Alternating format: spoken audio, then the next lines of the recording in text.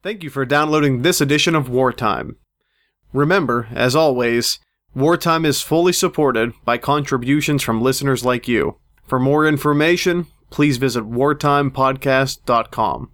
I hope you enjoy the program. In the 13th century, the British Isles found themselves torn to pieces by civil war, and a new legend rose out of Scotland. Born William Wallace, this 20-something warrior rose to prominence by showing an undying commitment to the cause of independence. A natural leader and tall in stature, Wallace became the face of resistance to England's Edward I, and revealed a penchant for brute force and violence at all costs. Although he was romanticized by the Mel Gibson film, Wallace was no Braveheart, but would become something much, much more. On this episode, we discuss William Wallace and the Scottish War of Independence. I'm Brady Kreitzer, and this is Wartime.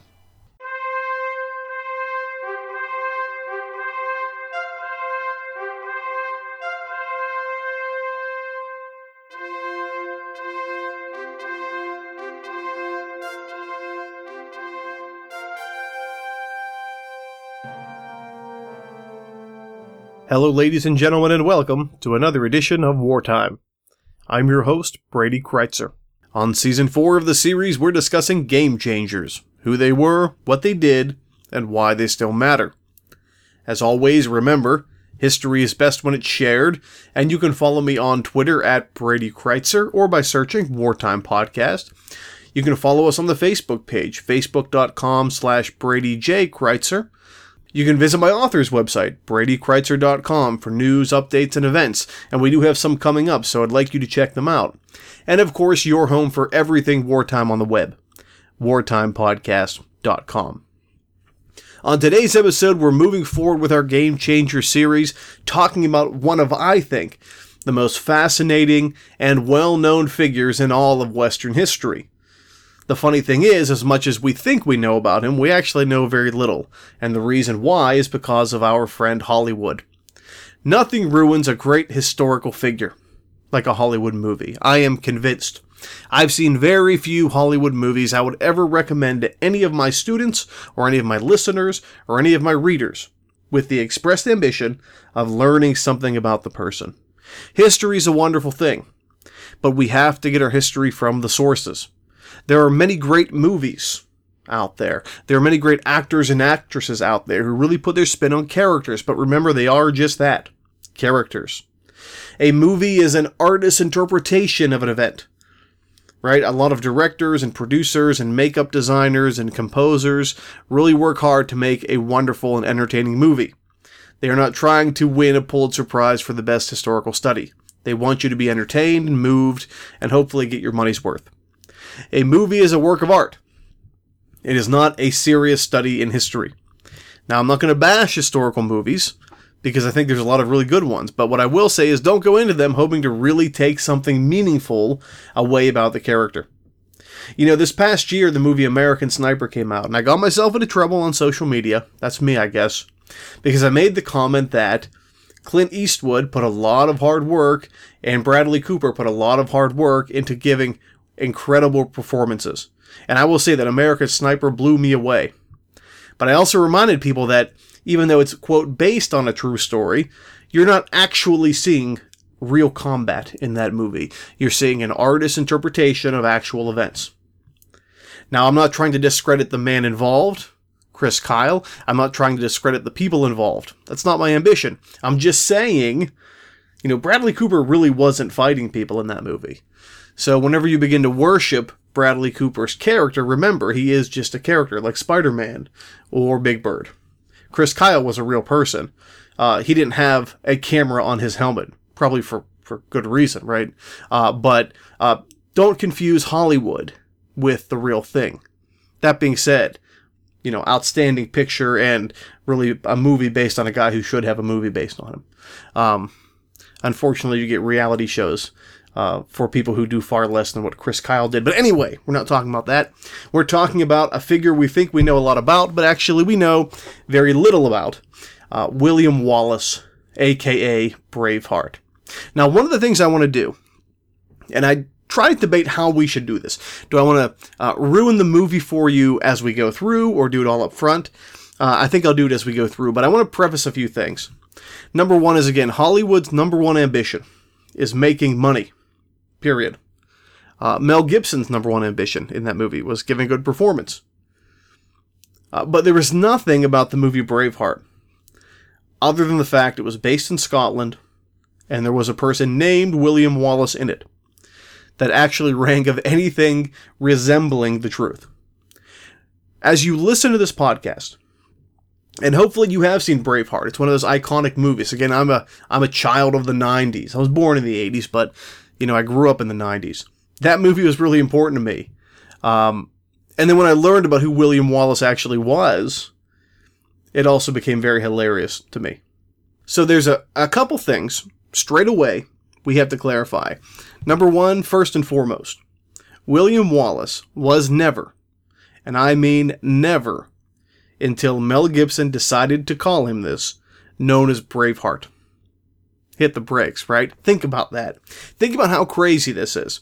William Wallace, in his lifetime, and for the 800 years after it, was never once referred to as Braveheart in his life.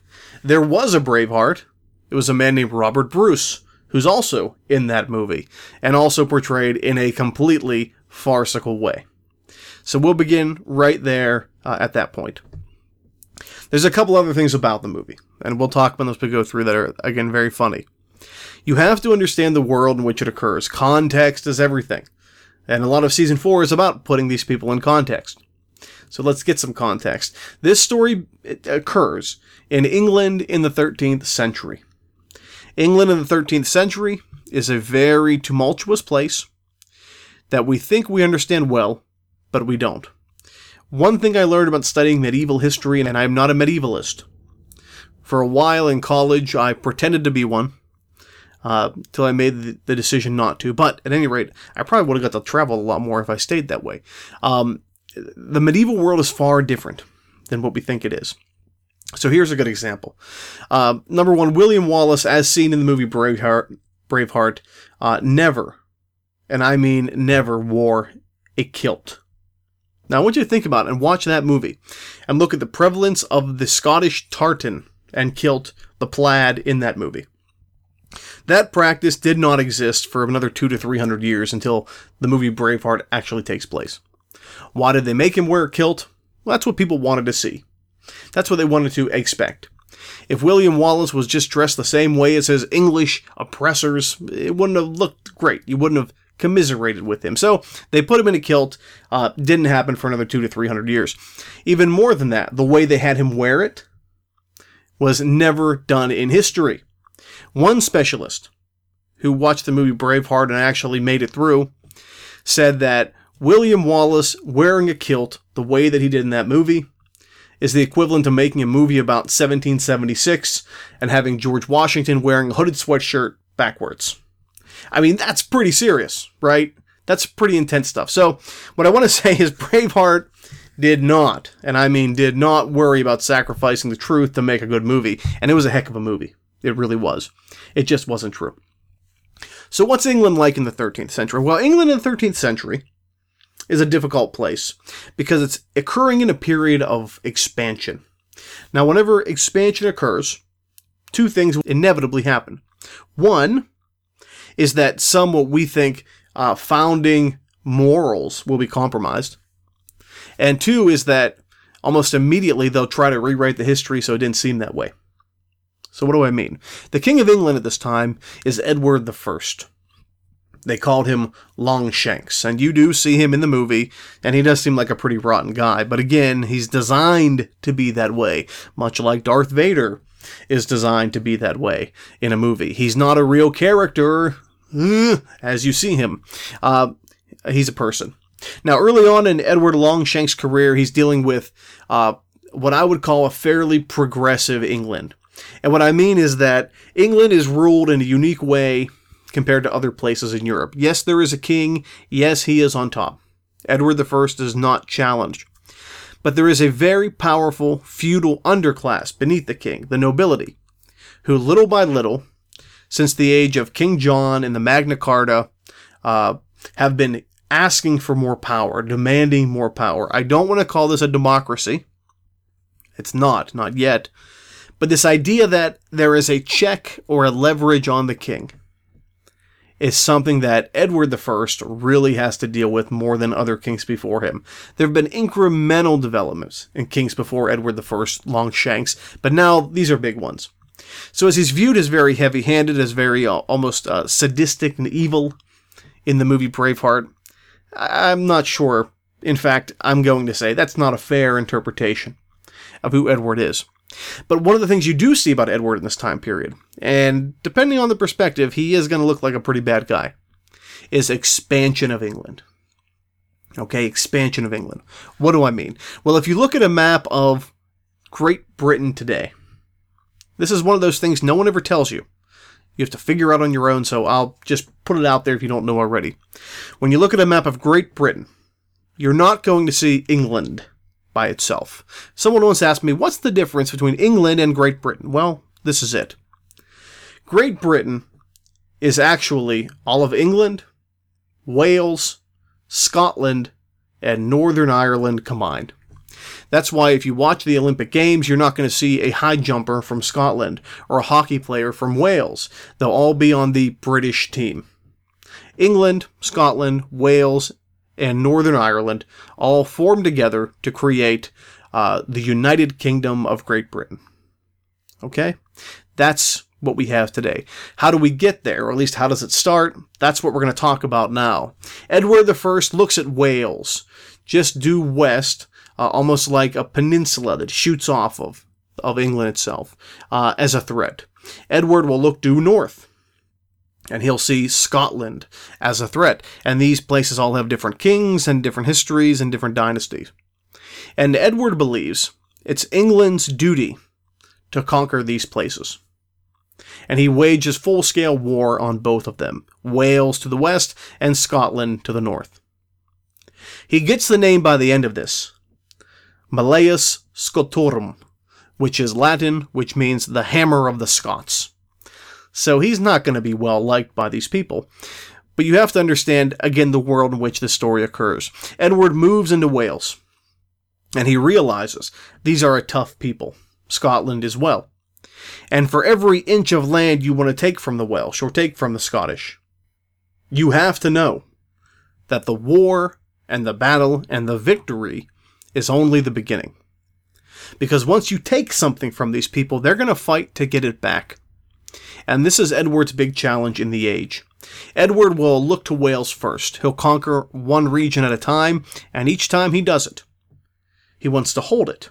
Clear and hold. So he builds a castle. Now, what is a castle? A castle is, for all intents and purposes, a fort. And he builds them all over Wales. Conquers a territory, builds a castle, puts his troops in, holds the land. Goes a little further, puts another castle, holds the land. And before you know it, Edward conquers all of Wales. And he leaves these very impressive, but very strong statements of power in the region. Alien power, English power.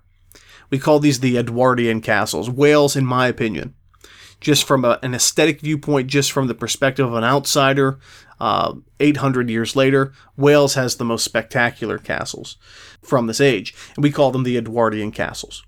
Now, that's what Edward wants to do to Scotland. He wants to capture the area. Now, he's got a lot going on at the time, dealings with other European powers, again, controlling the Welsh, but he's looking to Scotland.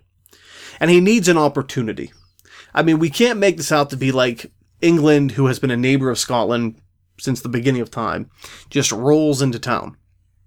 And the opportunity arrives about 20 years into William Wallace's life. So we'll talk about what it is. The King of Scotland is out drinking one night. His men tell him, you should stay where you are. Maybe you had a little too much, right? You know how that is. And the king says no, he wants to go home. And as the story goes, this is literally true. He wants to go home and make love to any number of women that a king would have access to, whatever. He goes out on a horse. It's a storm. He never comes back. They find him a few days later with a broken neck Obviously, the perils of drinking and driving. The King of Scotland dies.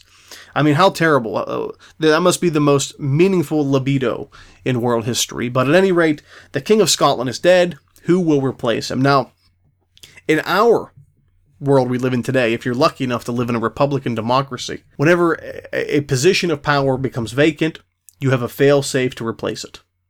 Right? You're never going to have a succession crisis. But these people don't live in the modern world. They live in a very different time. And whenever a king dies, everybody's ears kind of perk up because they want to make sure that their family line, preferably beginning with them, become the people to take over the country. So when you have a succession crisis, and this is something that will be true from this moment, even earlier, all the way till World War I, you never have a circumstance where people just let civil war tear a country apart. You know, every one of these countries has allies. Every one of them has diplomatic relations with other kingdoms. The last thing that an onlooker really wants is for Scotland to fall to pieces, Scotland to be ripped to shreds by its own hand, different rival factions trying to take over the government. So there's always usually one, two, or even more kingdoms that step in as an arbitrator. That is, determining in what they claim to be a neutral fashion, which it never is, by the way, who will be the new ruling family of Scotland. Well, the person that will step in at this time, as you can imagine, is none other than Longshanks himself, Edward I. And for Edward, what a perfect opportunity to put his plans in action to take Scotland. I mean, he needed a reason to do it. Now he can do it without spilling any blood. He steps in, he listens to the various noble families, why they should be in charge, and he says, you know what? I think it's better if I'm in charge. I think it's better if me, the King of England, just annexes Scotland as part of my domain. And isn't that convenient, right? Isn't that special? That's not a great deal for the Scots, but believe it or not, Edward will meet with the ruling families, the major ruling families of Scotland, and they will be collaborators in this. They will give Edward the reins, so to speak, of the kingdom. Now, one thing we have to be clear on is who these people represent. No one voted them into power. No one elected them. Don't view this from our perspective. They stood to benefit from this. But the lower classes of people, and we don't want to say there's a middle class because this is feudal Scotland. I mean, there's a very small percentage of people with wealth and means that own land than everybody else with somebody's boot on their neck. They aren't so favorable of this action. They're Scots, they don't like the English, and they begin to rebel. Now, this is the world in which William Wallace, not Braveheart, not by a long shot, but William Wallace steps into. Now, what do we know about William Wallace from the beginning? Go to the sources. Always go to the sources. History is like the worst game of telephone ever invented. You hear one thing, then you hear from someone else, and you hear from someone else, and before you know it, the original message is lost. What did the sources say about William Wallace? Not much. Sort of a letdown. A couple things about William Wallace. We know that William Wallace was born as the son of a minor nobleman. That is, he wasn't a landowner, because no one just owned land back then unless you were a member of the gentry class. But he was well connected with familial blood ties. And we've seen this time and again throughout history. Very few rebellions of the people are actually led by, quote, one of the people. They're usually led by somebody from the inside. And this is who William Wallace is. He is not a wild and woolly, rough and ready, rugged Mel Gibson character, as we see at Braveheart. They make Mel Gibson's character in Braveheart seem like he crawled out from under a rock. You know, he's dirty, he's got some sheep. It's almost hilarious to think that a man of noble blood, probably fitting into somewhere we would think of today as the upper middle class, if there was one, would be just some, run-of-the-mill character. He wasn't. Noble blood here. That goes a long way. He'll be, again, the person at the center of it. Now, again, we don't know what William Wallace looked like. We do have a few sources that tell us that he was enormous. And I think that's pretty important. We could guess he was anywhere from 6'5" to 6'6", given the time period, what being a giant would be, but everybody who met him spoke of his physical stature. And again, that's something Mel Gibson, I guess, gets wrong. I bet if he could have changed it, he would have. But at any rate, this is what we see. Now, how does Wallace get involved? Because again, many in the upper class were collaborators in this engagement. Well, here's what the sources tell us. We know by about the year 1297 that William Wallace, born in Scotland, raised in Scotland, was a fugitive from the law of England. Now remember, England's in power of Scotland at the time, and even though Edward I has appointed a sort of proxy king, King John in Scotland, he really is the one calling the shots. William Wallace is being sought out. We don't know why. We think he may have killed 2 English soldiers at a place called Dundee. We aren't sure, but it seems like that's the case. But at any rate, where the story really begins for us is at a place called Lanark. Now, as the story goes, and again, I don't say that often, but I want to make sure we know what we can prove and what we can't. In this town of Lanark, William Wallace was meeting his lovely bride, Marion Braidfoot. Remember that name, Marion especially. And supposedly they were married in secret. And supposedly because Wallace was there and he was a fugitive, the sheriff of the region, a man named William Haselrig, sent out his men to find Wallace. And of course they can't find Wallace. He flees the town, so they take his dear Marion in his place, and they kill her, of course. Wallace will become angry. He'll roll out of the hills, and he'll come back at night, and he'll kill Haselrig and all of his soldiers. And this is the beginning of Wallace as the guerrilla leader, Wallace as the insurgent warrior, so to speak. The reason, I should say, we're talking about him today. Now, a couple things are troubling about that. And it's one of those reasons you have to be very cautious about historical sources, especially ones that are early, that is to say, compared to like a modern book on Wallace, but after the fact. I mean, that story of the events of Lanark and the killing of Haselrig and the death of his bride is a story we don't get till long after the fact. I mean, we still get it in what we think of as the Middle Ages, but maybe 100, 200 years after Wallace lived. So it very well could have been a fabrication to sort of raise up his character a bit. And that name, Marion, that really stays with me.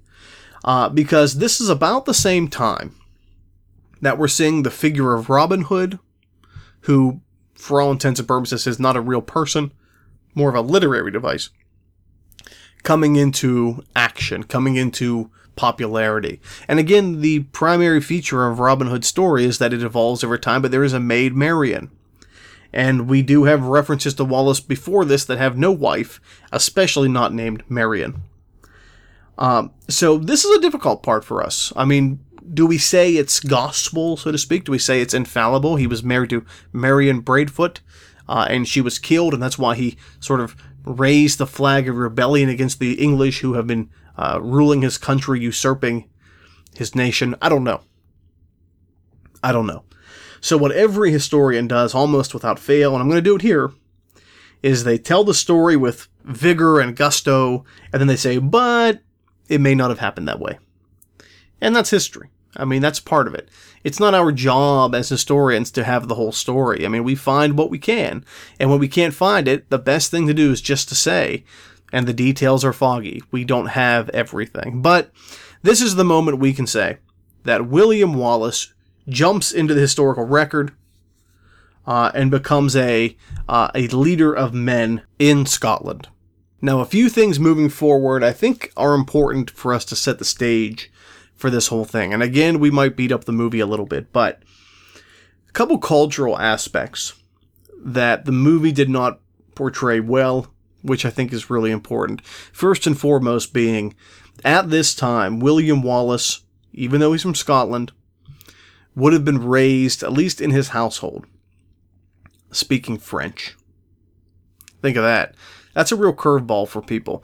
For a lot of English history in the Middle Ages, French was the language of the people. It was en vogue. It was the lingua franca. So when you see Mel Gibson giving these impassioned speeches from horseback in that film, remember he should be speaking French, not English. But the other thing is, in the movie, you see him wearing this face paint, which is maddening to a historian. That is face paint that would have been worn when the Romans invaded Britain. Oh, say about 1,000 years earlier than Wallace. But nobody in their right mind would have worn that face paint in this war. I mean, that was ancient practices of the Britons who lived there, of the Celts and the Picts. They didn't wear that at this point. So they're wearing kilts and tartans they wouldn't have had for 300 years, and they're wearing face paint that they gave up 1,000 years earlier. And they're speaking in a language that they wouldn't have been. But other than that, the movie's great. Now, whenever you see Wallace killing the Sheriff Heselrigg at Lanark, this is not a seminal moment in the rebellion of Scotland, but it's one of many flares of rebellion, sparks of rebellion that occur. Right around the same time, a man named Andrew Moray is leading a rebellion in the northern and western parts of Scotland, and he's successful. There's also what we call a nobleman rebellion in the lowlands of Scotland, which is put down rather quickly. And then, of course, you have Wallace killing this sheriff. But, I mean, this is just one drop in the bucket of crazy for King Edward I, for the Longshanks. So Longshanks will remove the puppet King John from power in Scotland. He had no real authority anyway. And he says, I'm going to officially make myself king of this region. And when this happens, you have the beginning of what we can call the Scottish War of Independence. And we'll go through some of the high notes as far as Wallace is concerned next. One thing I really don't like to do on this series is throw too much chronological information at you all at once. I mean, you know, if you want to learn about the War of Scottish Independence in great detail, think of this podcast as a gateway source. I mean, it'll point you in the right direction. But if you just want a general view of the conflict, I think for time's sake, it's what we have. But if you had a map of England, and again, I'll tweet these out on the Twitter feed, I'll put them on the Facebook page, facebook.com/Brady J. Kreitzer. Really, Wallace's insurrection, he becomes a key figure in this as his following grows, occurs between two rivers, the Forth and the Tay. And that might not seem very impressive to us, because these rivers aren't greatly spaced apart, but when you're thinking of the fact that from the very southern tip of England to the northern tip of Scotland is basically the size of like Mississippi or Alabama in the American states, that makes that real estate pretty valuable. But this is the area where Wallace's name, his power, his prestige really begins to develop, and he really begins to catch a following.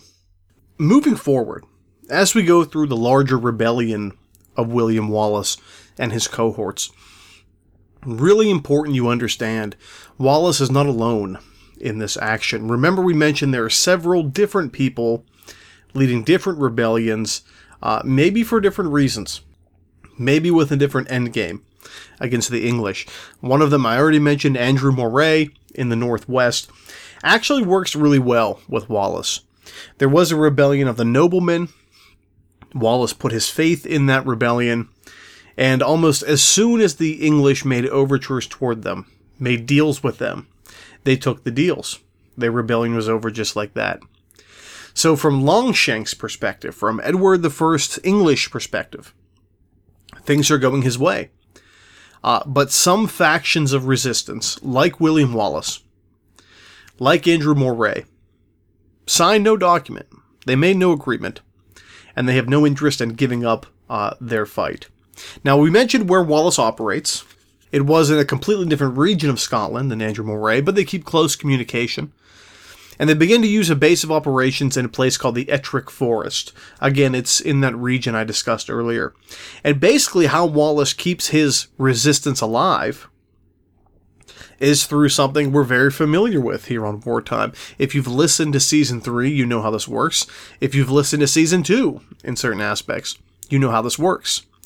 He lacks the manpower of the English army. He lacks the money of the English government. But he can still make things very difficult for them. And the way that he does it is through quick, calculated strikes on his terms, playing by his own rules and effectively breaking those of England. The English will view him as a scoundrel. The English will view him as a person who fights with no pride and no honor. But if you go toe-to-toe with a much bigger faction, you will lose. Wallace knows this. He also knows that Moray and himself, as separate rebellions, will be squashed. Unless they're unified, there is no hope. So he begins to unify his men with Andrew Moray's rebels, and they're going to meet at a place called Stirling. Now, when this happens, you have a fairly impressive group of Scottish rebels, but you also have England's army on the march. And this place, this city of Stirling, is where it seems like they're going to meet. And I know it sounds cliched, and I know it sounds like we've talked about this before, but William Wallace knows his country.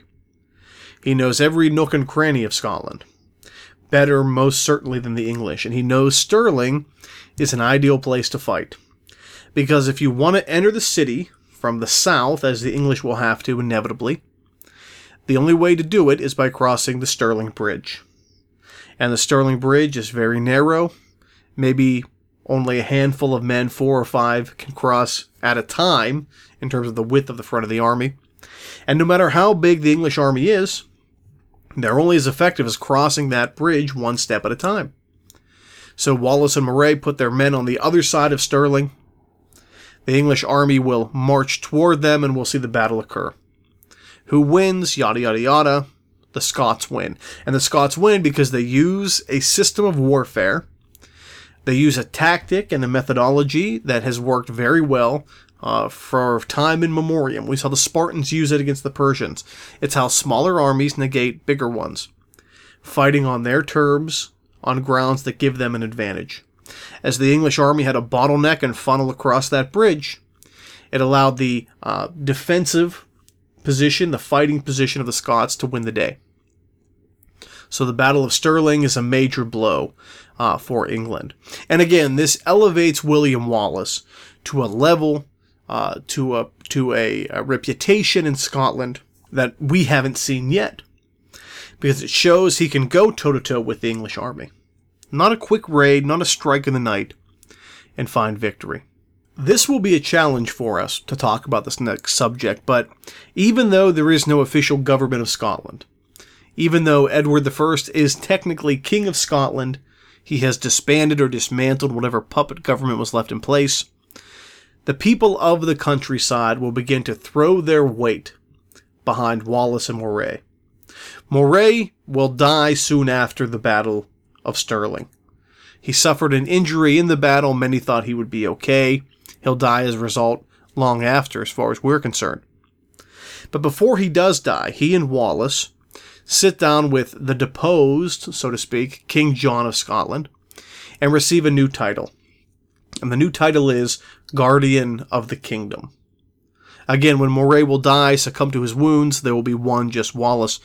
But a king who technically has no authority gives Wallace a title which technically doesn't exist.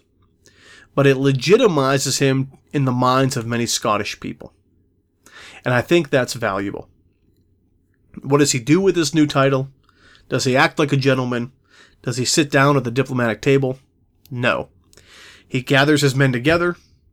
He says, we've been fighting in Scotland since the beginning. Now we're going to take the fight to England.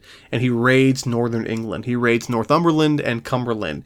And he does what he did in Scotland to a much greater extent. He raids cities. He burns villages. He kills people. We have one source that tells us, and this may or may not be true. Again, this is a difficult subject in that regard. That he kills an English soldier. He flays him alive. I don't have to explain what that means. You can look that up. and then he skins him and wears the skin as a symbol of pride. That's William Wallace. Now, did that happen? I mean, I'd like to say no, but I don't really care. Maybe it did. Maybe it didn't. War is hell, as they say. But that's kind of stuff we see. And he's taken the fight now into England after his great victory at Stirling. So again, you're going to see incremental steps here.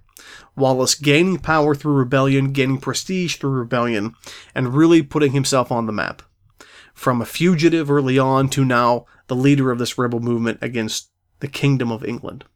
For some time, there is relative peace in Scotland, and for every minute of peace you have, if you're Edward I of England, that's a problem for you, because it legitimizes more and more and more the idea that William Wallace, and to a greater extent this deposed King John, really hold authority. It really takes away your position.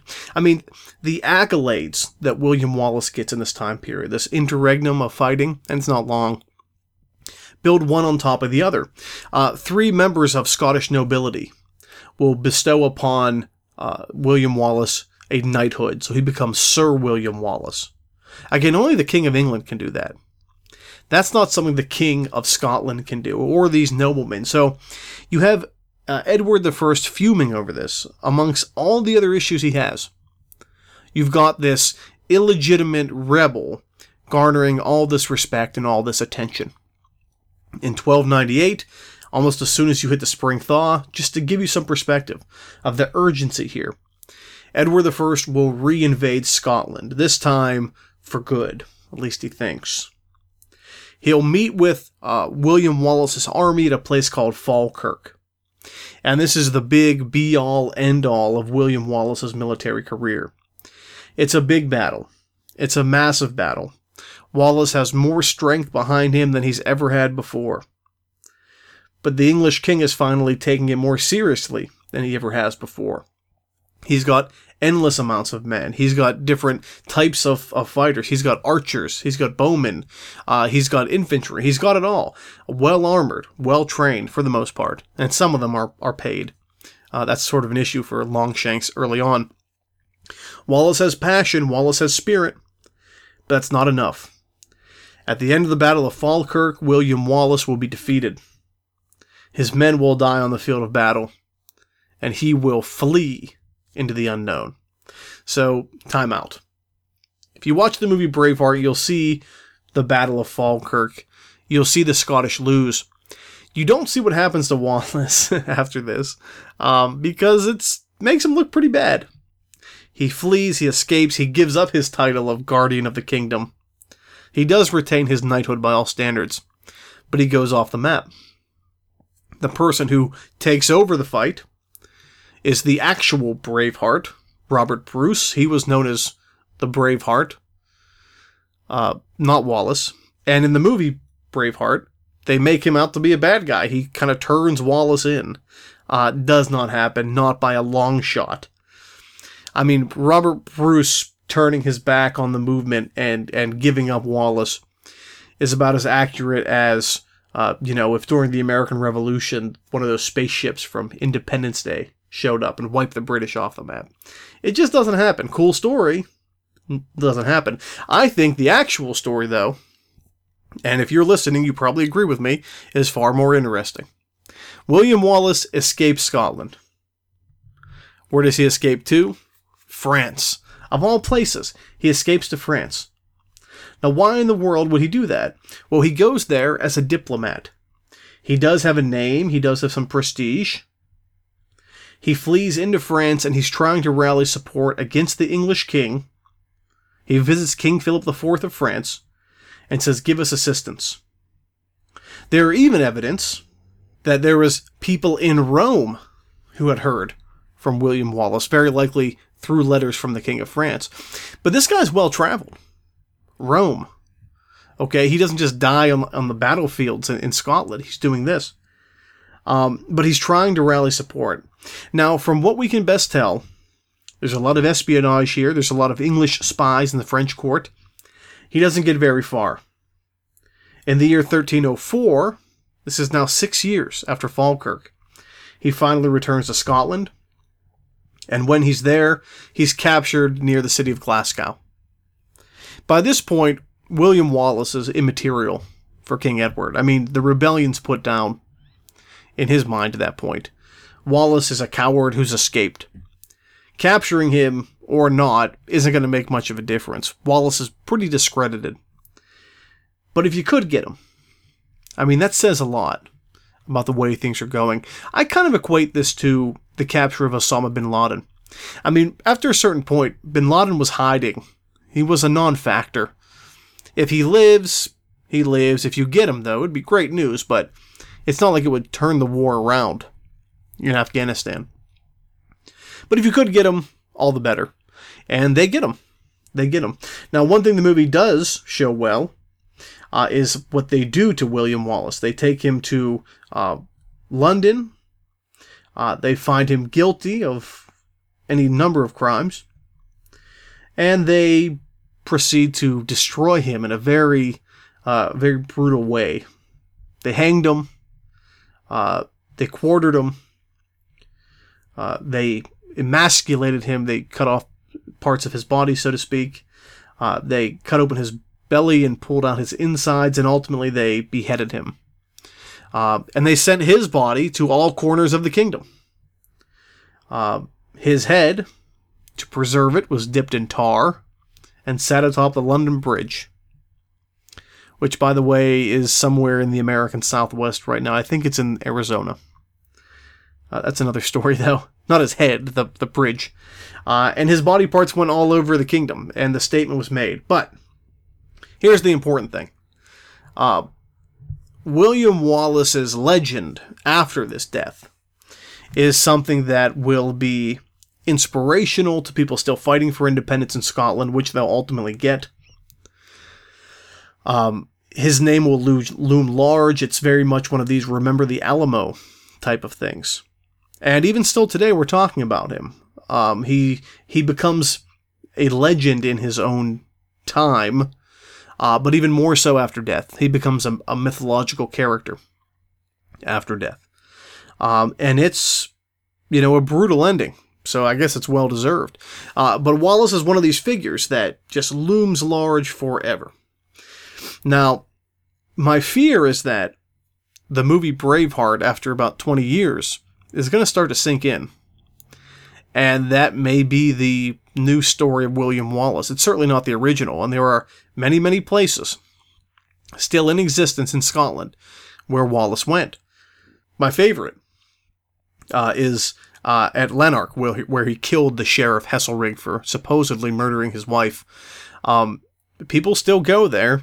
It's like a bowling green now. It's a flat. And in America, we don't play this game, so it's hard to explain, but it's a flat piece of ground, it's grass, almost like a golf green, and you roll small bowling balls. I mean, that's basically the idea, is that people have their fun there, I guess. But you still have a tangible connection to William Wallace. However, we have to be careful that this sort of far-out stuff, this Hollywood stuff, doesn't replace the actual story. One of the crazy things that happens in that movie, because there's a lot of bad stuff that happened in the Scottish War of Independence by the English, is this notion of prima nocte. It's mentioned by Robert Downey Jr. in the Avengers movie. This idea that upon the wedding night of two Scottish people, a man and a woman, an English soldier would have the first crack at sleeping with the wife before the husband, to make sure that the first child they have is English and they'll breed them out. That has never happened before. It's actually pretty incredible and pretty bold, because for as savage as things were in the Middle Ages, we have no evidence that actual thing ever existed or ever occurred. There's some of it, maybe potentially in France, but in England, it just didn't happen that way. But it's one of those things. And again, it's a movie. It's meant to be entertaining. Let's not make it more than it is. But William Wallace looms large. He wasn't Braveheart, but he was pretty darn important. Thanks for joining us. I'm Brady Kreitzer, and this is Wartime.